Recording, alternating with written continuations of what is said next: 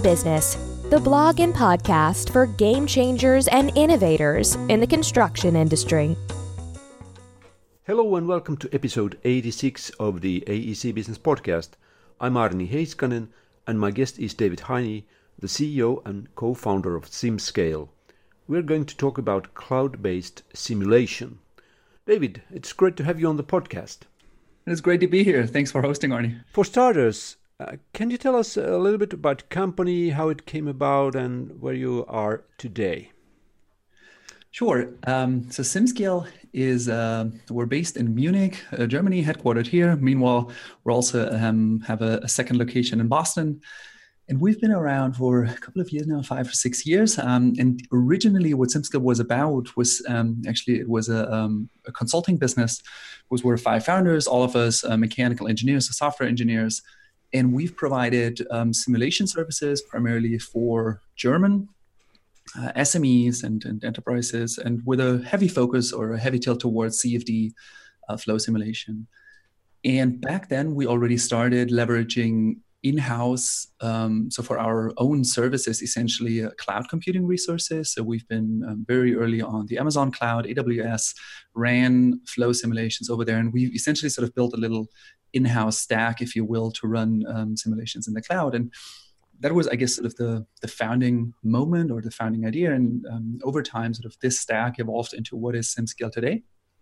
And the idea is to provide an end-to-end simulation solution completely in a web browser, so that all of the typical hassles with rolling out local hardware, rolling out local job scheduling, middleware, and CFD software, yada yada yada, that all of this is sort of abstracted from the user and it's just a web application.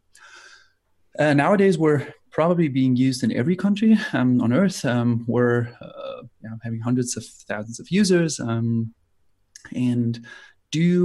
and I guess the reason why we are talking today, Arnie, is that surprisingly, because I have a mechanical engineering background, so I come from the mechanical space, but as SimScale grew and as we added capability, the architectural world, the built environment was really one vertical that picked up SimScale very fast. So it was not like that we had the strategic sort of vision that this would be great for the AEC space. It was rather something we've seen that more and more architects, civil engineers leveraged SimScale, and sort of we understood, better the challenges and sort of how it's being used in that industry. And sort of this is, I guess, why AEC is such a big topic at SimScale these days.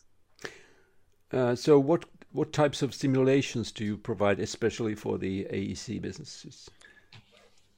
So SimScale per se is a general purpose simulation environment. So we've got customers, in the pump industry, in the valve industry, general machinery, etc. But for the AEC sector, primarily of interest is the low temperature, low velocity flow capabilities we provide. And I really talk like low temperature, low velocity flows because it starts from external analysis of wind loads and pedestrian wind comfort to natural ventilation, so where it's external and internal, over to just internal HVAC systems analysis with respect to thermal comfort, then over to clean room design, contaminant control, pollution, dispersion, these sorts of things. So really CFD inside and outside the building, I suppose. If you think about the design process and simulation, where you would like to use it, when in the design process does simulation with your tools especially make sense?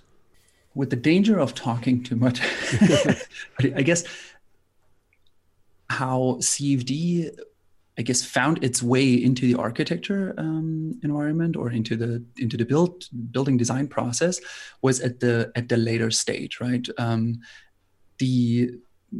Because both the wind tunnel as well as a CFD simulation is something, it's not like the normal tool stack of every architect, and oftentimes also for some projects, it just also isn't required, right? Or doesn't make sense. It's oftentimes in high risk, high value projects where it makes sense to use it. And so historically, how it found its way into it was really at the later stage, right? So a very mature design, a very mature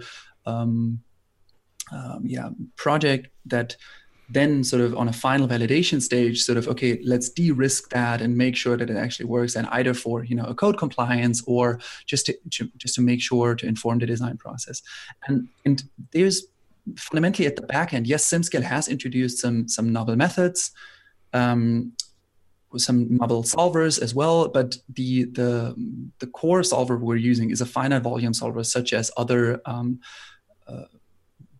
CFD softwares out there in the market is as well. The novel piece is here is the delivery mechanism, right? So where SimScale can be used and is used today at the later stages isn't any different, right? So there's civil engineers using it for code compliance, for late stage design validation.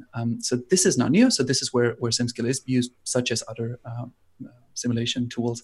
I think the novel piece is that because SimScale takes away this necessity to host a lot of in-house HPC hardware to go, to deal with huge upfront costs that these software tools bring with it, it makes it economically feasible for the first time to also use in earlier stages of the design process, right? So say, just to use a customer example, a project, an urban development project, 6 to 7 office buildings with a little bit of a campus. And now it's possible for the architect sort of making really sort of schematic design, right, concept design of this, sort of a quick iteration of looking at how will the pedestrian wind comfort look at this stage, right? And you're not interested in the final validation of this, right? So it's really an early stage conceptual CFD analysis where you're sort of just informing the design process in early stages. So this is also possible with SimScale because its solvers allow that, in a very simple and fast way, but also because of the economics, right? You don't need the hardware because it comes with it. You don't need the upfront software costs. So I guess that's the novel piece. But at its core, right, it's still a CFD solver that is not too much different to other commercial solutions out there. But as an example, could you walk us through a scenario where a design team wants to use SimScale for a high-rise building wind analysis? Sure. So to pick up on that was not a high-rise structure. I think this was sort of a 20 or 30-story building, but also there, right, depending on the city you're developing such a project in, legislation around pedestrian wind comfort, picks up as well. So there's some cities where north of 30 stories, right, where this is now required. And so for an early stage, so a typical scenario here would be the architectural office that is designing the conceptual sort of the master plan, how the sort of the facades, the envelopes, how to place the buildings, orientation, etc. They would develop that typically. Let's make it very concrete, in Rhino or in sometimes already in Revit. And so they're designing it there, and then from Rhino, from Revit, also SketchUp we see a lot, right? You would bring out you sort of discuss because of aesthetics or other requirements. Hey, this would be a nice urban plan or a nice master plan. How will the wind through this actually look like? All right, and for a final validation, you would look at all wind directions, right? You would look at the windrows at that specific location, and you would run all of them and do a statistical analysis. But for such an early stage simulation, you might just look at 1 or 2 wind directions, right, and see, okay, how does that design compared to this, right? And so at a very early stage where changes are cheap and fast, right, you can inform the design process with that. It's the same with, and there it's not any different to another customer that I'm thinking about, that where they do run early stage CFD analysis for really sort of the envelope or facade development of a high-rise structure, right? Looking at really, without now going into details, really looking at like really big elements as sort of, okay, what about if we shape it like that? Or what about if we shape it like this? And how does it impact? So at this stage, it's not at all a replacement for a later, high fidelity analysis or wind tunnel test. But it's rather at the early stages to inform the design process with insights that you would typically get much later in such a design process. Okay, so I was recently at a conference about high-rise buildings, and there was a Finnish architect. They are designing a new high-rise area in Helsinki, and he mentioned that they had to take these scale models and travel to the USA to do the wind tunnel test for some reason or another. And he said that the computer analysis is not enough. I don't know, is it still like that? I guess the short answer is yes, it's still like that. as a person making its living, because we don't operate wind tunnels, right? As a person making its living from selling simulation software, I'm probably biased, but again, as an engineer, there's a reason why wind tunnels are around, right? And not just in the architectural design process, but also in others. And also, by the way, we have customers operating wind tunnels, right? That run wind tunnels and do CFD. So I think there might be a point in the future, right, where it's a replacement, but it's not right now. I think it goes hand in hand, and it's the same with in other industries, right? Where sometimes, I mean, even in, I don't know, a cheap valve, sometimes it's even cheaper to just test it, right? For sure, in the architectural space, if you really need a wind tunnel and you need all the model building and run this wind tunnel, all the measurement, etc., it's most of the time not cheaper in the architecture design process, but in others, a quick test might be at times cheaper. Getting back to the actual question, there's pros and cons with both methods, right? And the pro on the CFD side of things is that you can just do it very early, right? What you don't want to do, like we discussed before, with cloud-based solutions such as SimScale. Now these days, you can take a SketchUp model, put it into a virtual wind tunnel, and have a result within 2 hours, right? You just don't do that with a wind tunnel because you don't want to take the burden of all of this cost and time investment with a non-mature design. But then there is challenges with the CFD as well. As you go into a really high fidelity analysis of a high-rise structure, with a surrounding urban area, you need transient, so unsteady pressure maps on this building. You need really high fidelity, highly accurate environment and results. And this is a challenge for CFD. You can there's methods these days, right, where you can capture also these unsteady effects and get very accurate results with CFD, but it's still, it's a high risk situation. You want to get this right? And so the investment of a wind tunnel test where you do have other advantages at this point might make sense depending on the project, depending on the stage, right? So we here are not proponents of the idea of that it will replace it. And again, now looking just at the building design process, right? I think where it's not going to be fully replaced anytime soon. That's our view. It might be replaced in specific situations. It might be replaced in specific companies that do specific projects. But generally, there's a reason why wind tunnels are around. Yeah, but what you said already, that this allows us to do analysis early on in the process and when it's cheaper to make changes. Correct. Absolutely. Yeah. But if I'm an architect or engineer and I want to use SimScale, what kind of technical requirements are there for what kind of file formats and so on do I need to have? So generally, I'd say that I'm not aware of a design tool, a wider used design tool that is not, where we don't have a path from that design tool into SimScale.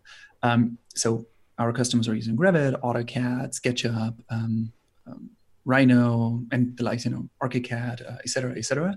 And we have different, we accept ACES, we accept sometimes native formats. So from Rhino, you can go in natively, et cetera. So we have a import path for all of these systems. You would bring in your CAD model into SimScale. And then the product philosophy of SimScale is really that you bring your design and you leave with a design insight or a design decision, right? So from the design down to the wind around your building, an assessment of the pedestrian wind comfort, an assessment of the thermal comfort inside your building, an assessment of how the contaminant or the pollutant spreads inside the area of interest. From the CAD down to this insight is done inside SimScale, right? So you would bring it in, and there's a lot of tutorials and a lot of sort of videos where we showcase that. You bring it in, you would specify the physics. Here, here's the wind coming in, here's it going out. This is my area of interest. And then from there on out, everything happens inside SimScale, and specifically the piece where the heavy lifting is being done, right? let's use pedestrian wind comfort analysis for an example, where you're really at times with customers looking at models of 3 kilometers or 2 to 3 kilometers diameter around the area of interest. So we're looking at a huge computational domain, while at the building, right, we want to capture the accuracy, right? We want to capture the details of the building that influence the flow, trees, doors, at times really doors, right? And there you need to resolve it down to 10 centimeters, 20 centimeters. And so these are huge computational models, and this heavy lifting, this computation is then being done on the cloud. So on machines that you would need to put a lot of money down to put into your basement, and it would be hardware that ages fast. And this runs then in the cloud, and you're just presented with, hey, this is how the wind looks like around your building. But how do you present the results of the analysis? What are the outputs? So you can, at any point in time on SimScale, download whatever you do and bring it into third-party software when you prefer some specific visualization solution. But the default mechanism would really be, let's again use a pedestrian wind comfort analysis as an example. You would get the velocity information and pressure information in the entire computational domain, so around everything, right, in 3D. And now you can essentially slice and dice this result, right? So what a typical plot would be is at 1.6 or 1.8 meters height, how like a color plot of the velocity, right? And what you want to watch out for is accelerated velocities, within, 2 narrow buildings, right? When they are very close to each other, there might be a Venturi effect that, you might have not thought of, or downwash effects, etc. So you can really visualize them and then sort of color them. But I guess here the podcast is a tough medium to convey I understand. That. Because if you go on simscale.com, right, there is if you want it or not, you're going to be presented with 10 colorful pictures in the first 5 seconds. So I guess it's best to take a look there. You're providing the service in the cloud, and how do you see the future of cloud computing in general in this industry? I mean, Arnie, my answer might now be biased, I suppose. I guess we wouldn't put in all of the work if we wouldn't believe that that'll be the future. But more seriously, not just in the architecture space, but also in the mechanical space, I suppose the fact that we're running now on, that we're using a cloud-hosted solution for video conferencing, right? That we used, and I at least used a web-based email client to communicate before with you, right?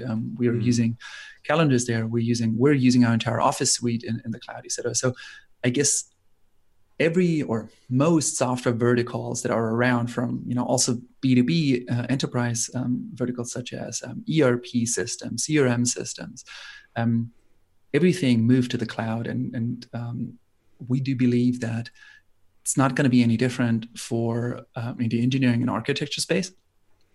It's tougher, right? You have heavy 3D models. You have a lot of IP. You do have, it's definitely tougher to pull that off, but the benefits are as high or even higher, right? The fact that people talk about BIM and the collaboration aspect in the design process, and like having your data in the cloud, right? Making sure that everybody involved in the design process uses the latest version is something that also the AC space will benefit from, and cloud solutions sort of already bring that with it, right? And it's the same with, just making another example, sometimes we see customers really sort of collaborating with each other. Sort of one uses Revit, another one uses Revit, but they share PDFs, right? And somebody sort of draws it again. So I think there's a lot of efficiency gains to be reaped when the AEC software stack also moves more towards the cloud. And yeah, of course, in our domain, the additional advantage or benefit, besides everything being collaborative, is the fact that you have all of this high performance computing resources available. Well, we didn't talk about the pricing model, but what is it on SimScale? Fundamentally, it's customized to the individual need, right? But I guess the common pattern is that we typically charge for a subscription fee, which sort of covers all licenses of SimScale always come with full support. So we have a CFD, application engineering team on staff, one in Boston and one in Munich, that our customers have access to. And so the subscription fee covers the support and unlimited data, persistence and maintenance, etc.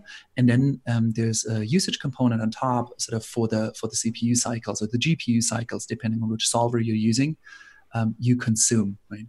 And from an architecture view, because again, it's the same model for the mechanical space, right, or for our customers and other verticals.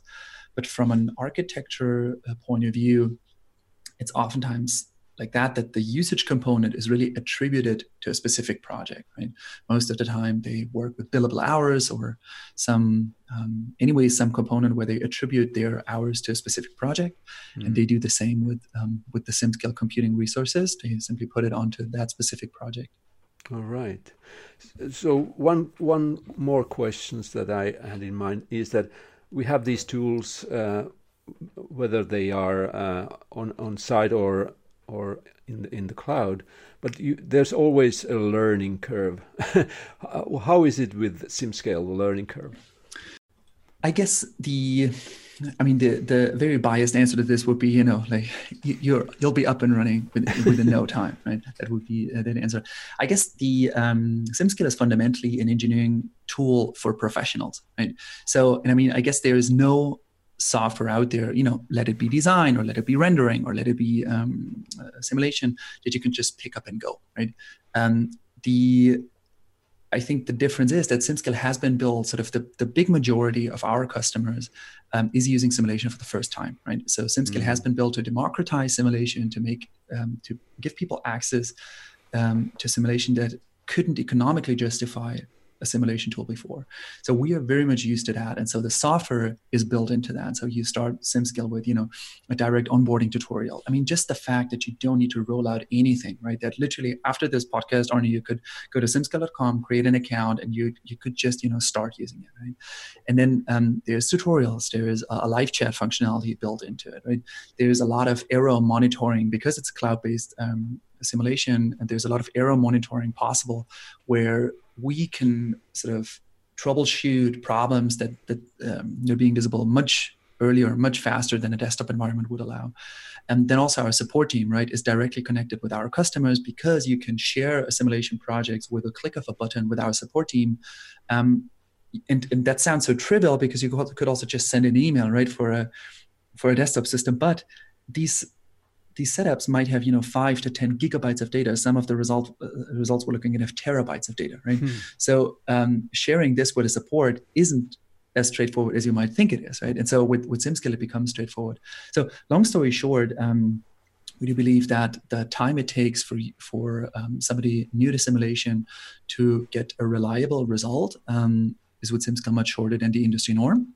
But again, don't take my word for it, right? I think it's where, like, as they say, right, words are cheap. But I guess with SimScale, you can just test it yourself because we have a free plan, a community plan, so everybody can just sign up and see for themselves how easy it is and whether or not somebody would feel comfortable using this tool and derive design decisions from it. Very good. So the next step is go to simscale.com. Right. I suppose, yeah. David, it was a pleasure talking to you, and I hope I can use your tool in the future. That sounds great, Arne. Thanks for having me.